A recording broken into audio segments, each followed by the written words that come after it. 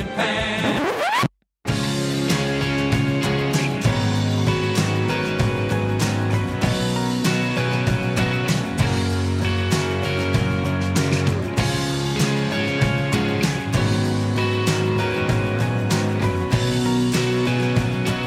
So we are going to be talking about the thing. We're going to be putting the spotlight where it should be instead of on infantile overreactions to perceived slights and melting the internet. That's not what today is about. Today is about actually recognizing the performances and for talking about the thing that the Oscars was meant to do this year, which was to recognize those achievements in various fields of endeavor of filmmaking. Paul, I think that's how the Oscars was meant to roll. Am I right?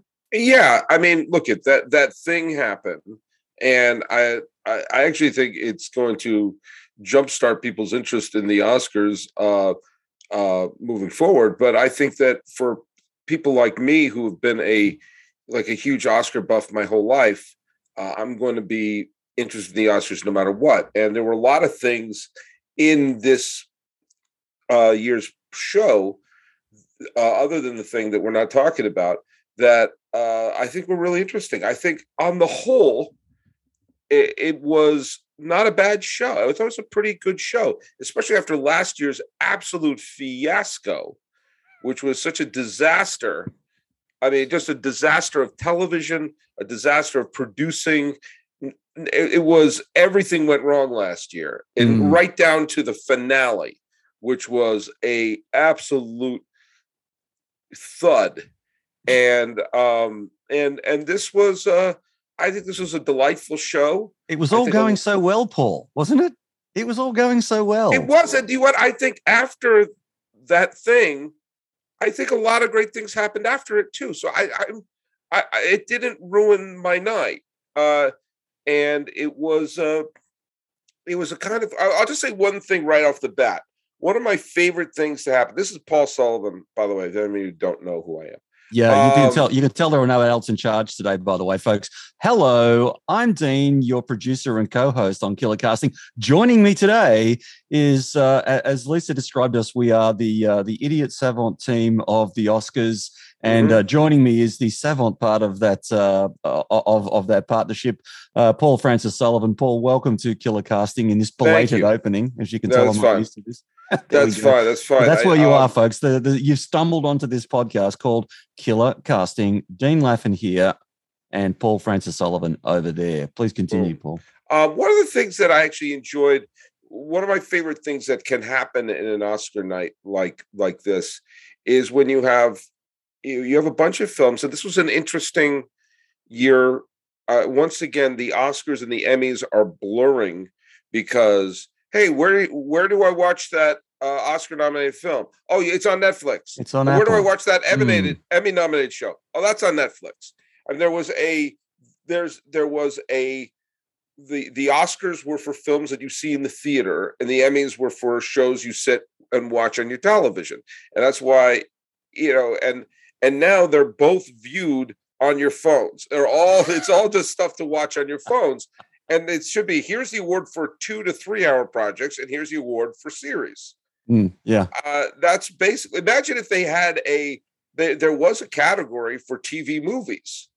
Well, why don't you just throw your hat into the ring for the Oscars, for that matter? Yeah. Rent one theater in LA for a day. There you go. So we can continue that sham. Yeah. And so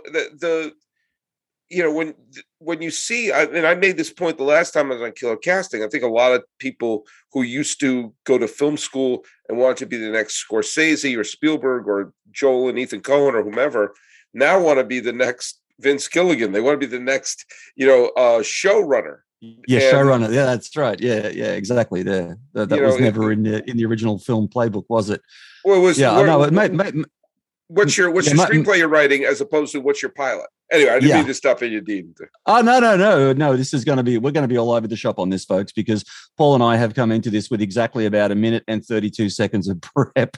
He's just gotten back to in front of the mic in LA. I've just gotten back to the mic here in Melbourne from running around, and we're like, oh, we need to do a hot take on the Oscars. So as you can tell, this is the hot take. There's no fluffing over this.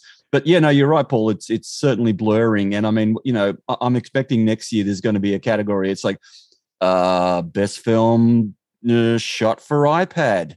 Yeah, best selfie. Not shot on an iPad, shot to watch on an iPad or on the phone, or but that too. One thing, I was going to say one thing when you have a night like the other night is you had several films as Best Picture, and a bunch of those directors walked away with an Oscar last night. The director of Drive My Car, Yamamoto, won in Best Foreign Language Film. Obviously, the director of Coda won in Best Screenplay Adaptation.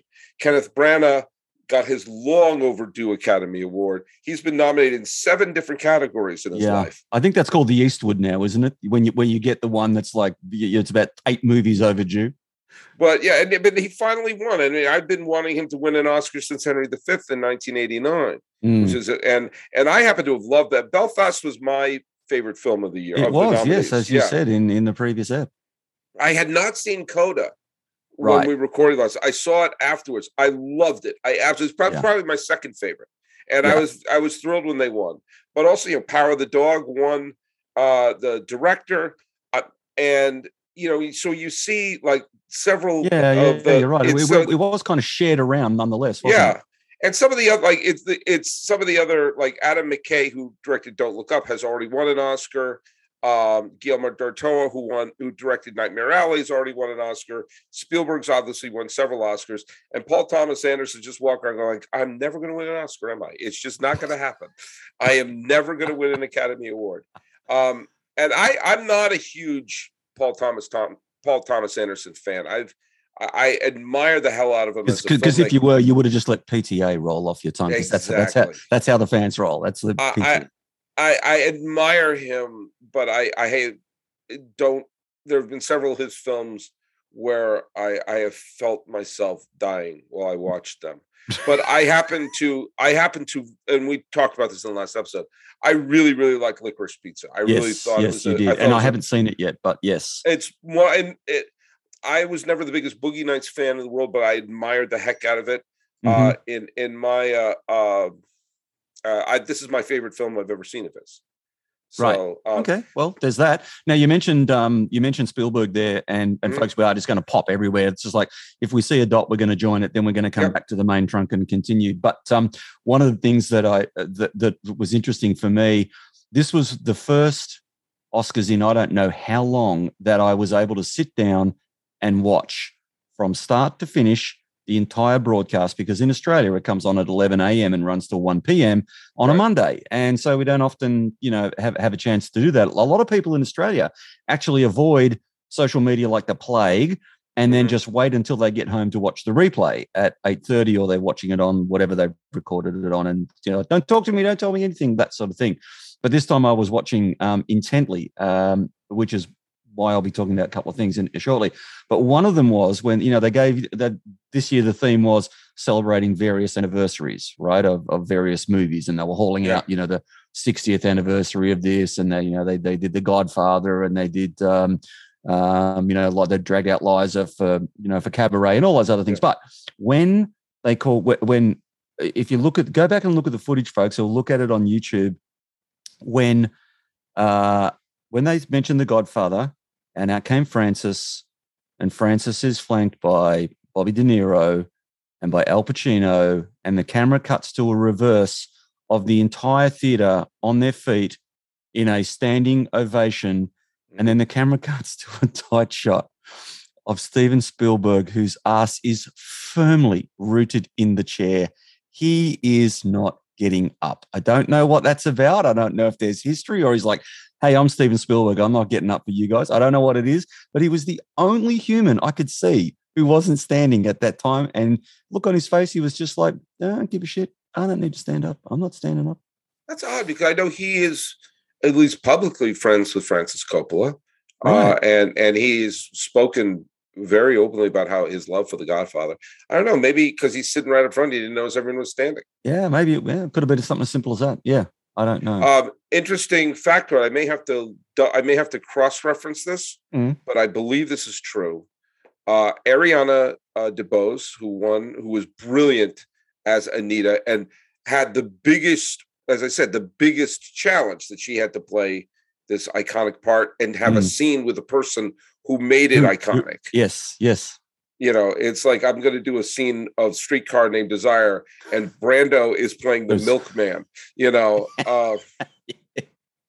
And that she pulled it off brilliantly, and she.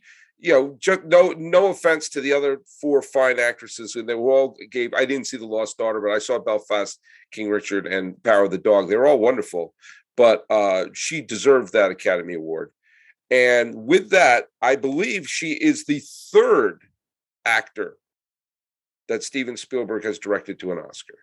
Daniel Day-Lewis. Daniel Day-Lewis was the first for Lincoln. Right. Mark Rylance was the second for Bridge of Spies. And then comes Ariana DeBose. So all those years that Spielberg was making these classic films, Jaws, Close Encounters, E.T., Raiders of the Lost Ark, Color Purple, all these films, Schindler's List, Saving Private Ryan. Yeah. None of those actors won until Lincoln, and then Bridge of Spies, and now West Side Story. And some of the like none of the leads in Jaws were nominated. Harrison Ford wasn't nominated for Raiders. Richard Dreyfuss won the year Close Encounters came out, but he won for The Goodbye Girl, not for Close Encounters. Yeah, with Marsha Mason. Yeah. And Whoopi Goldberg didn't win for Color Purple. She won for Ghost. Oprah didn't win. And there's Liam Neeson, Ben Kingsley, Tom Hanks, all these people who did get Oscar nominations. Anthony Hopkins and Amistad. I'm doing this from memory, but these are also the great. That's why you're the savant. He has exactly. Mm. But Ariana DeBose. If you were going to say who the 3rd person Spielberg directed to an Oscar just a couple of years ago, she would have been really, really low on the likely chart to be on that list. Yes. Yeah. That was fantastic. Actually, talking about factoids, I don't know if I mentioned this in the very first time we ever spoke about the Oscars, but Paul, as a little factoid for the audience, do you happen to know? So the first Oscars was held in 1929. Yes. Do you happen to know what the runtime of that was? Oh, I'm guessing it was about 40 minutes because they didn't. There was no suspense. They announced who the winners were. They just handed out the trophies. The winners were announced 3 months beforehand, and that entire ceremony, top to bottom, finished and done in 15 minutes, or roughly half the length of Kevin Costner's introduction to the Best Director montage. Well, I'll have to take your word for that, because in Australia, what happened with that thing was that we got all of that completely unbleeped. No, there was no delay, no nothing. We got it all raw. That was raw footage, right? And that happened. And then all of a sudden they said, "Ladies and gentlemen, would you please welcome Academy Award winner, Kevin Costner." Kevin comes out, he opens his mouth and he's about to speak his first words into the mic, and we went black. So we went to black, and we're black for about 15, 20 seconds. We come out of black to a bunch of the same TVCs that we just watched the last ad break. And then we come back to the very end of his speech. And I'm just sitting here laughing, going, we now got a really good 2-minute buffer on the dump button ready for that. Somebody, because we weren't on delay. So it was like, okay, that's interesting. So I have no idea what he said, but it was, I'm gathering it was a little wordy, was it? It was a tad wordy. It was a tad wordy. But hey, I want to just bring up a couple of, as the Oscars go on, sometimes cool things happen. And it's one of the reasons why I like having all the categories there, is you learn some things. And if there's ever a category that gets maligned and gets laughed at and gets like, as if anyone who bothers to watch blank, it's live action short film. That's always, well, no one cares about that. No one knows seeing them. Who cares? The Long Goodbye, not the Dashiell Hammett book that was adapted several with the Philip Marlowe mystery, but a different film, won the best live action short. And the reason why I'm bringing that up is the very fine actor Riz Ahmed was the producer of that, and he was previously an Oscar nominee for Best Actor of a film that came out a couple of years ago called Sound of Metal, which is a wonderful movie, absolutely wonderful movie that came out, was in last year's Academy Awards, was I may have been my favorite film of last year. And he was nominated for Best Actor for that movie. And he produced this short film called The Long Goodbye. And so now he is Academy Award winner, Riz Ahmed. And I think that's I love when stuff like that happens. The actress Christine Lottie, who received an Oscar nomination for the film, I think it was Swing Time. Was it Swing Shift? With Goldie Hawn. Yeah. She won an Oscar for a short film. And this comedian Stephen Wright won an Academy Award for the films The Appointment of Dennis Jennings. And Jeff Goldblum's... I'd forgotten that about Stephen Wright. Stephen Wright's an Academy Award winner. Not Paul Thomas Anderson isn't, but Stephen Wright is. And Jeff Goldblum's lone Academy Award nomination is in the Best Live Action Short category. He's never been nominated as an actor. The Fly, or what are we even talking about here? But before he became Jeff Goldblum, the character, he was a truly remarkable himself. Actor. I just love when little things like that happen. Questlove winning. I mean, that's the thing when that thing happened. The fact that it was to introduce the Summer of Soul, Questlove gets to become an Academy Award winner, and I think that's really, I think that was really cool. And so I love when little things like that happen and become part of the the winners of the Oscars. Yeah, totally. And now it's amazing that you brought up Riz Ahmed, because I am going to go on record. I have done this already. I can't remember which social it was, but I am prepared to stand behind the fact that Riz Ahmed made one of the greatest Oscar speeches of all time, not only for the fact that it was 25 seconds long, which is fantastic, but it was the most heartfelt, most beautiful acceptance speech that I've ever heard. And I don't mind telling you, Paul, when I watched it live, he finished and I was welling up. Like it was that beautiful. And I'm going to play it for you right now. Goes a little something like this. And the Oscar goes to The Long Goodbye.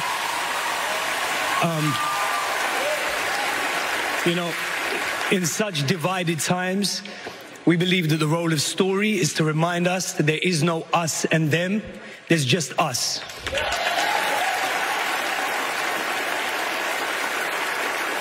And this is for everyone who feels like they don't belong, anyone who feels like they're stuck in a no man's land. You're not alone. We'll meet you there. That's where the future is. Peace. You're not alone. We'll meet you there. It's where the future is. Fucking beautiful. That is just beautiful. Like in a few words, he says, it's okay. You're okay. You're ahead of us. We're coming. Sorry, we're a little bit late, but we're going to be there. And he didn't say it as we're coming or anything like that. It was a statement of intent. Okay. You're not alone. We're coming. It's called the future. Wow. 25 seconds of brilliance. Well done, Riz. Do you know what that is? That's being prepared. Probably, prepared. Here's the thing. And by the way, this has been a pet peeve of mine since I started watching the Oscars in 1983. These people come up there and say, I didn't expect to win. I don't have a speech prepared. Bullshit. Yeah. I have a speech prepared. And I'm not even nominated. You're trying to tell me you're one of five. You got a 20% chance. Come on. You got a 20% chance. And it's like you got nominated. You didn't spend 1 second thinking, what if I won? What should I say? Really? When you're having breakfast, you finish playing Wordle, you're going out for a walk. Yeah. You finish listening to Killer Casting. Not for 1 second did you say, what if I won? I'm nominated. What if I won? I don't know. That's right. It's like, have you not seen previous Academy Awards where you go, I'm sorry, what? Who did they just say? Yeah. So what was that? There, prep, and time it out.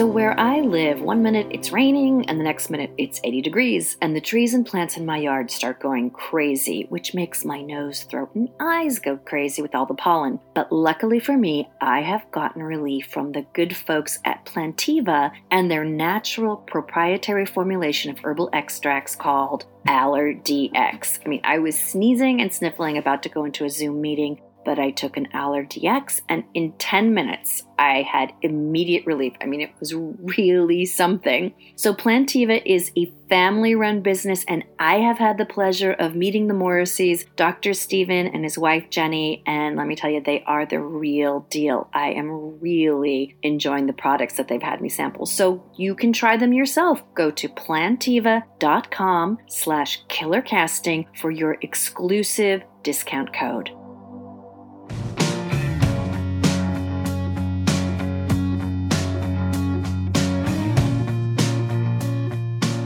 I want to just bring one other thing I'd like is, first of all, I'm a big in memoriam guy. Yes.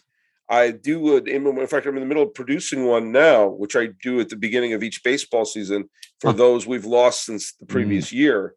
Last year, there were 9 Baseball Hall of Famers who died. Wow. Including Henry Aaron, who's one of the most famous and celebrated figures in American culture, quite frankly. And this year, there are no Hall of Famers. I'm not saying that's a bad thing.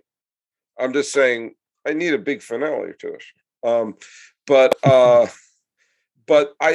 last few in memoriams were really, really, really terribly produced.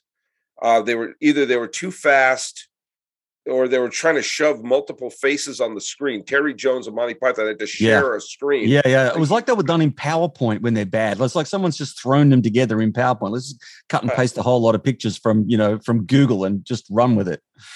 I thought the gospel choir and the dancing was a little weird, but not bad. Because it became about a celebration rather than let's bring the sad. Let's bring the harps.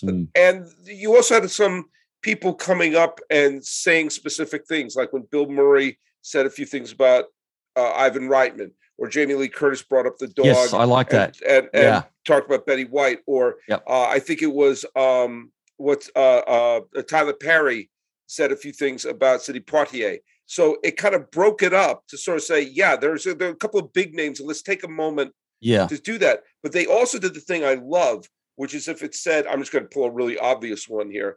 If it said, like, there are some years it would say, show a face and say director. Yep. Of what? Yeah. And so like this, they showed a picture of Richard Donner, which I know Richard Donner is. You know Richard Donner is, but maybe someone doesn't know who Richard Donner is. Yeah. And there's a picture of Richard Donner, and there's Christopher Reeve swooping up and catching the helicopter. Exactly right. I did notice so that. It's like, that guy. By the way, the year that Robin Williams was in the in memoriam, he was stuck in the middle. They just showed his face, Robin Williams, like he was someone's publicist. Jesus. This was a guy who was one of the single biggest movie stars for over a decade, one of the most beloved comedy figures in the history of comedy. And they treated him like he was, publicist. No offense to publicists, okay? Yes, we don't want to get the powerful publicist lobby offside, but hashtag just saying. But this was this was the best in memoriam that they've made in years. So and by the way, Robin, perhaps more beloved. Not a publicist. I don't know. Maybe he was a publicist. I don't know on the side. No, but I was going to say that he was. You could only marvel at his comedic genius, right? And and comedians just go, I don't know how the fuck he does that. But I think where he was even beloved more was for his serious roles, right? And in that classic, comedian crossing over to serious roles kind of thing. I mean, okay, not that he wrote the book on it, but boy, did he codify how that's to be done, and not just once, it wasn't just, yes, Good Will Hunting, but, he'd already done it, and he'd done it a few times and really nailed those serious roles. So, yeah. I know we're getting a little off piste right here, but I do want to give a tip of the hat to someone who is someone I've really admired over the years, as someone who went from a brilliant comedy career to drama, which is the director Barry Levinson, who was a gag writer for Mel Brooks and wrote for Carol Burnett. and then wound up becoming an Academy Award-winning director of films like Rain Man. Diner. Diner, The Natural, Tin Men, Avalon, which I think is a genius film. I give Barry Levinson the credit for the person who solved Robin Williams in movies, because they kept putting Robin Williams in movies and it didn't work. Yeah. And, or like World According to Garp or Moscow and the Hudson got good reviews, but they didn't feel like Robin Williams. Everyone knew. Even Fisher King. Well, Fisher King was a little later, but I'm saying that everyone knew you had this tornado of comedy, but they couldn't figure out what to do with him in a movie. And they kept putting him in films that bombed. And it was Barry Levinson who had the foresight to put him in Good Morning Vietnam, which was a well-written movie. And that was the film and became a massive blockbuster because finally someone figured out what to do with him. Yeah. It was his first Oscar nomination and said, okay, we got to give him his space to be this comedic tornado, but put him in a place where that helps the movie instead of something that we're constantly trying to pull, that we're trying to fight. And I think from that moment, you saw he went on this incredible streak of successful movies and films where he was able to, hop in between something very funny and then hop into a film like Awakenings or a film like the Fisher King, or a film where he is, or Dead Poets Society, where he is able to jump in and be dramatic and then jump back out and eventually landed into Good Will Hunting, which was, of course, he won the Oscar for. Well, I mean, when you look at, you go back and look at Good Morning Vietnam, that looks like it was written for him. It fits him that well, doesn't it? It's like, okay, we need a vehicle for him. What are we going to do? Okay, let him, free ball on, Cronauer and the radio thing. And so, to understand that, well, he was cast in that and that was no guarantee that it was his film, but boy, was it his film by the time he was done with it. Yeah, good observation. Hey, let's go. I'm going to go back to the Oscars here for a second, because another thing that can be magical at the Oscars, I think, is when you have people come out and that are, you associate with each other, like when they brought out, as he said, Pacino, De Niro, and Coppola came out. I liked when they had the reunions for both Juno and Pulp Fiction. I thought it was funny that the 28th anniversary of Pulp Fiction, because we all know how special the 28th is. What do you give someone on their 28th? What is that? It's okay. It's all right. It's technically exactly 4 weeks in the lunar calendar. However, but sometimes you get a strange combination of people. Now, at the end, you had the wonderful combination of Lady Gaga and Liza Minnelli, which I thought was great. I'm all in on Lady Gaga. It was great. Yeah. And I thought that, Liza's old. You know what? Cabaret was 50 years ago, and she wasn't one when Cabaret was made. That's right. She's lived a lot. Yes. She's lived a bunch. So I people were, what's wrong with Liza? It's age. And I thought that was great that they didn't resile from. It was brave all round. So it was very brave of her to to be seen by a billion people, and obviously getting old and she's starting to fade.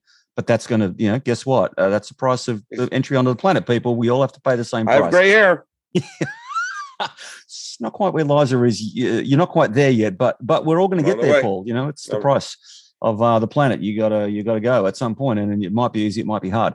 But I thought that obviously they're close, and I never knew, but just the the love and the care between them, which was quite obvious, including that little hot mic moment, that everyone's talking about. Yeah, and I just think it's great. It's like, yes, actors get old and they decline, and just this. Well, certainly to me, it was news that Bruce Willis, with his aphasia and the fact that he's got to step back. I mean, he's 70 or something or close to it. It's like, guess what? He's not going to be John McClane, yippee-ki-yay, motherfucker, forever. I mean, yes, it is.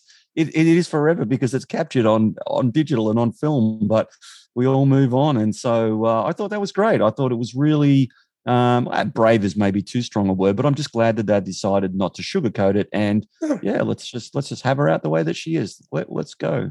Fantastic. By the way, my favorite strange combination was when Yo Jung Yoon was giving out the Oscar for Best supporting actor, and she's so wonderful in Minari, which came out last year. She won Best Supporting Actress for that, and rightfully so. She stole the movie. She's hilarious, and she gave this wonderfully kind of witty acceptance speech last year, and she was funny and charming again this year, and then signed the Oscar with the sign language to Troy Kotsur when he won, and then when they were both on the stage, there was kind of a wonderfully kind of endearing kind of interplay that they had.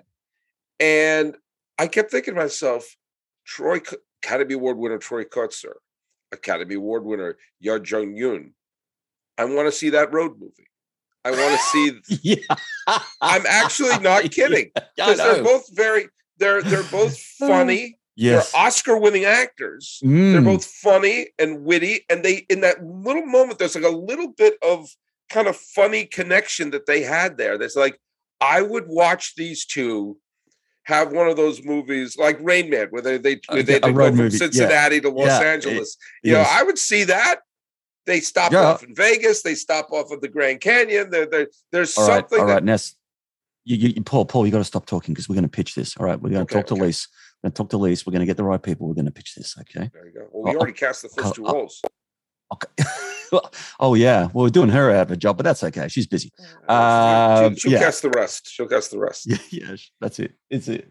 All right. Well, personally, I was very pleased to see that once again, repeating Blade Runner 2049, poor old Denis Villeneuve is the legend of if you want an Academy Award for cinematography, just get yourself hooked up to a Denis Villeneuve film. And so our local Aussie boy got that for his work on Dune, in the same way for Blade Runner 2049 as was that last year? No, year before? 2 years before that. 2 years before that. 2 years before that came out in 2017. So. Yeah, for Roger Deakins. So so yeah, and got itself. I think it won every category. No, the only category it missed, it won 6, and it only won. It lost out for costume to Cruella. And perhaps rightfully so. I don't pay a lot of attention to that, but it basically swept all the technical awards: sound, score for Zimmer, VFX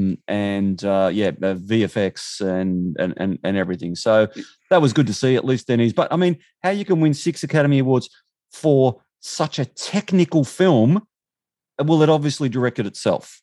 He was famous line from Driving Miss Daisy by whoever that was that said that about.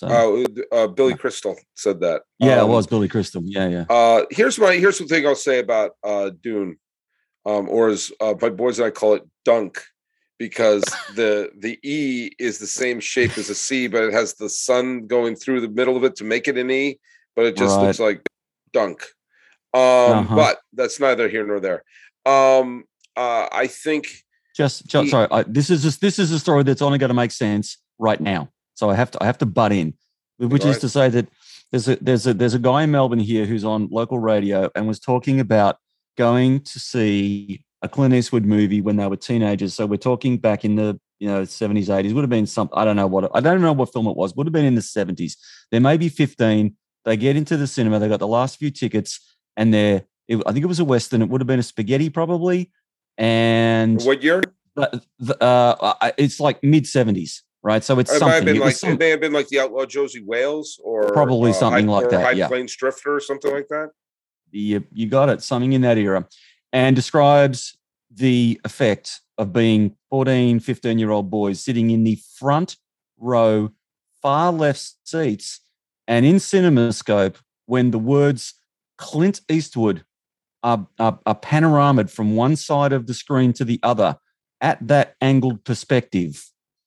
The word Clint does not appear as the word Clint.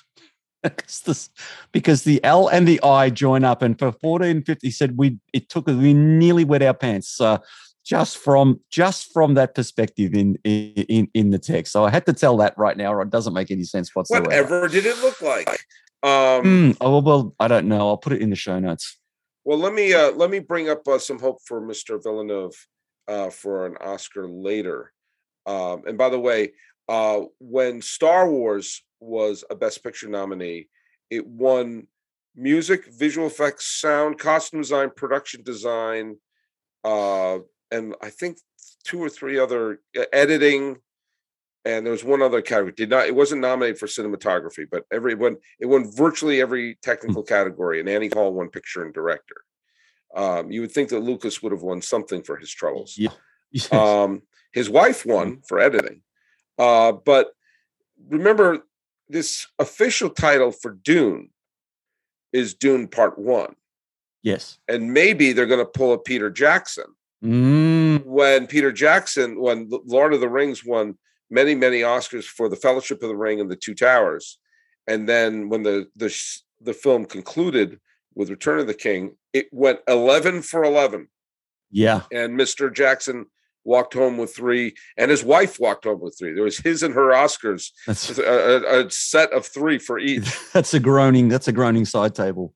But so take a look out for when the conclusion of Dune happens. Yeah, well, it's already in pre-production, and obviously with the success of this, it's going forward. Whereas 2049 suffered the same lackluster box office as the original Blade Runner did, and so it's similarly cursed, and I think it'll be similarly lauded in time when people look back on it and unpick what a brilliant script it was. I just thought it trod the line so well between tying the little lines out from the original story into this new story. And I mean, I could go on for hours and hours. I think it's a triumph, and I think it did a great job of doing all that, but it just didn't get the recognition and the love it deserved. But that seems to be how Blade Runner rolls. So be it. I'm going to get back to the Oscars. I thought Regina Hall, Amy Schumer, and Wanda Sykes did a very good job. Yes, they did. It's funny the way that history will be written, and it's written by the lazy. Everyone will remember that the host of this year's Oscar was Chris Rock. That's the way it's going to be written. But he was a presenter. And I thought they all did very, but some people felt that Regina Hall's fondling of the men was problematic. I thought it was funny. Didn't bother me. Please, let's move on. Wanda Sykes could say anything and make me laugh. She's breathtakingly funny. Amy Schumer, I thought killed it. I thought absolutely killed it. Some of the best lines. Couldn't agree more. Her line about King Richard being with women wanting to have their stories told. Finally, we're getting the story of Venus and Serena Williams' father, and talking about Don't Look Up, saying and clearly the Academy don't look up reviews. And who it's one of them said, Wanda Sykes had the line about the power of the dog. I've watched that movie 3 times and I'm halfway through. It's similar to being like okay, well, here we are. We're in April. We're in the 3rd year of 2020, and it's starting to drag. It's starting to drag a little, but I'm keeping my chin up. Oh dear. But, and by the way, I know we're not supposed to mention that event, but Amy Schumer had the single best ad-libbed line when she came back, and she said, "It's taken me a while to get out of my Spider-Man costume. Did I miss something?" Or did I miss anything? Did I miss anything? Now, on that, I want to say, dangling her in a Spider-Man costume on wires, when you propose that, when you have that idea, you surely 99 times out of 100, that is just going to be fucking naff, right? It's just going to be lame, right? Yeah. But it wasn't. She pulled it off. It worked, yes. Yeah, I like the way that every once in a while there'd be a little gap in the things, and she would just choose that. Was she spraying a web around and kind of awkwardly twisting one way and the other, and it did nothing but make me smile. I didn't sort of wrinkle my brow and go, "Oh, that doesn't really work." No, it just did. It was funny. There's few things more groan-worthy than a very complicated visual gag that bombs. Yeah. Yes. And but that was. I thought the 3 hosts, the host being the host of the Oscars is one of the most thankless jobs in the world, because you're playing to a house that's really doesn't really want to laugh. They're all nervous. They don't want to be caught laughing at the wrong thing. And and you know, there have been very good hosts, and there have been extraordinarily funny people who didn't go over that well. My comedy hero was David Letterman, and he famously bombed during the Oscars. I happen to think he was hilarious, but I was a huge fan of David Letterman, and he was essentially doing David Letterman's show instead of the Oscars. I thought the three hosts did a terrific job, and going to the Oscars past, I always thought Hugh Jackman did a great job the year that he hosted. I thought he did he was funny. I think for a lot of people who only really knew him from Wolverine, got to see him as this, you know, handsome. He's a little bit attractive, but affable and dancing and singing. Would you believe my wife doesn't think so? She doesn't get it. My wife, but then she's married me, so clearly her tastes are very, very skewed, and she's in the vast minority. But yeah, no, and yeah, you're right. For people who knew him as Wolverine, might not have even known that he came from, you know, from a song and dance background, you know, the classic Triple Threat, all that sort of stuff. And that's how he got his start. Was, you know, he first got famous even in Australia on the stage show, you know, for playing the Boy from Oz. That was where before he even took it overseas. So yeah, that was interesting. One of the, again, because I was just watching so intently and just noticing things. So, for instance, when that thing happened and everyone was talking about the reaction, for whatever reason, I just zeroed in straight away, not on his face, but on her face in the background. So, as I explained in the last pod, the camera shot was sort of slightly to the right of him. And when Chris dropped the line, he instantly laughed and was laughing, but her face went from blank to absolute Lady Macbeth poison in over about a second, and then the camera cut away, and I remember I sucked in breath. I was like, ooh, she's not happy. And then 10 seconds later was when it happened. But another interesting one, and you can look this up on YouTube. In fact, folks, I will make it easy for you. I'll put the link in the show notes. Let me make a note about that. Was when, I don't know if, did you see the whole thing, Paul? Did you able to watch it from go away? Yeah. Okay, great. So in the nomination for Best Song, right? So Diane Warren, who was nominated for, I think it's called Somehow You Do, that was performed on the night by Reba McEntire. So from the film 4 Good Days, starring Glenn Close. So Diane is the most nominated person in Oscars history never to have won. She's been nominated 13 times and has never won. So, and, you know, she's no spring chicken anymore because she's been nominated 13 times, right? So there she is. She's nominated and the cameras are on her and on the other nominees, and they announce the winner, which is Billie Eilish and her brother, for No Time to Die. And they go to a wide shot of Billie and her brother, and in the background is Diane Warren. Look up. Just go and look. She is just unable to mask her feelings, just completely unable. She is absolutely shattered. And I can only imagine what's going through her head. It's like 13 times I've been nominated for this thing and you're going to give it to these kids who've been like, you know, my first nomination, they weren't even born. They're first timers, these kids. I don't know, I'm putting words in their mouth, but you just look at her face and you can put your own words. She is just gobsmacked at the announcement. And it's a bit sad actually to see. It's a bit tragic, but nonetheless, it's also like, oh my God, there's the leakage. There's not even leakage. There's not even any attempt to cover up what she's feeling. It's quite amazing. So check that out. All right, Dean. Well, let's wrap this up here. I think so. You guys, give me one last thing that you really liked about the show. I think just the pacing and the energy of it. Okay, so good point. You've allowed me to raise this. When they announced that that they were moving a whole bunch of awards into the pre-live section, and that and I was like, seriously, writing? You're going to put writing? You know, that's not live. They don't get the live love for that. You've got to be kidding. There's an old saying in sales, right? I went to this sales training course one time, Trust me, I'm getting there. And the guy made the point, nothing happens until somebody sells something, right? So if you work for Acme Widgets, no matter what your job is in Acme Widgets, whether you're the managing director, whether you work on the factory line, whether you're in warehouse, whether you're in accounting, or whether you're the receptionist, Acme Widgets doesn't exist unless a sales guy goes out and sells that widget or a pallet load of widgets or a container load full of widgets and keeps doing it and keeps you in a job. So in the film business, it's kind of hard to make a film without a script. God knows they've tried, and God knows those films have been released, Paul, right? I mean, that's how you make Hudson Hawk, for example.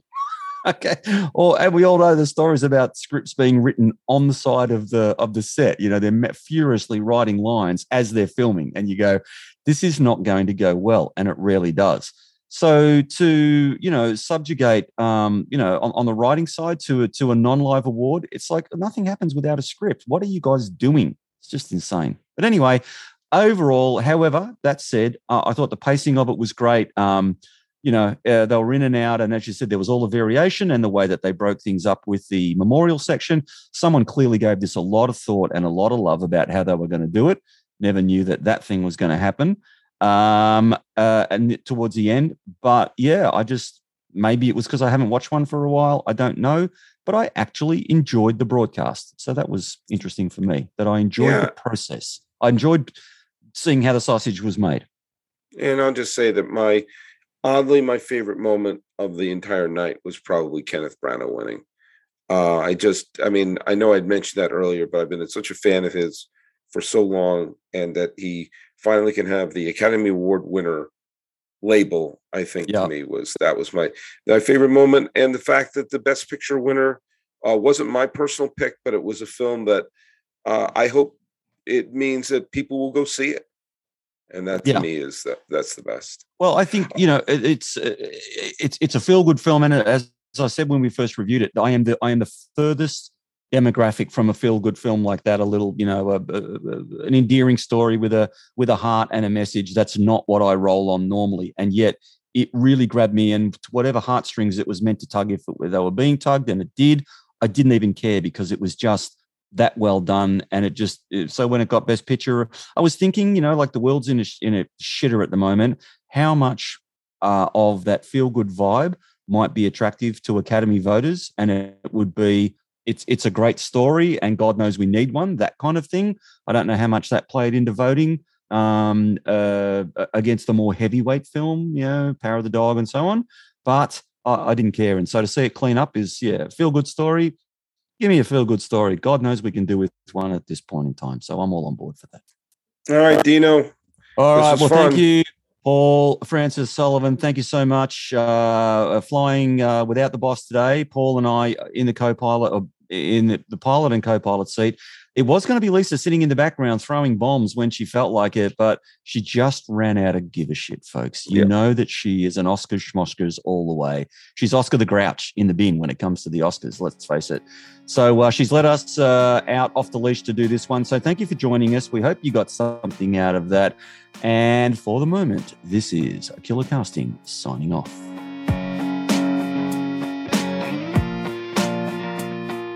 Killer Casting is a concept created by her, Lisa Zambetti. It is produced by me, Dean Laffin. Logo art by my beautiful wife, April Laffin. Audio editing by him, Sean at choicevoiceproductions.com. And our theme music, We Are Beautiful, comes from them. That would be Hollywood Legends, Amphibious Zoo Music. Until next time, Killer Casting out.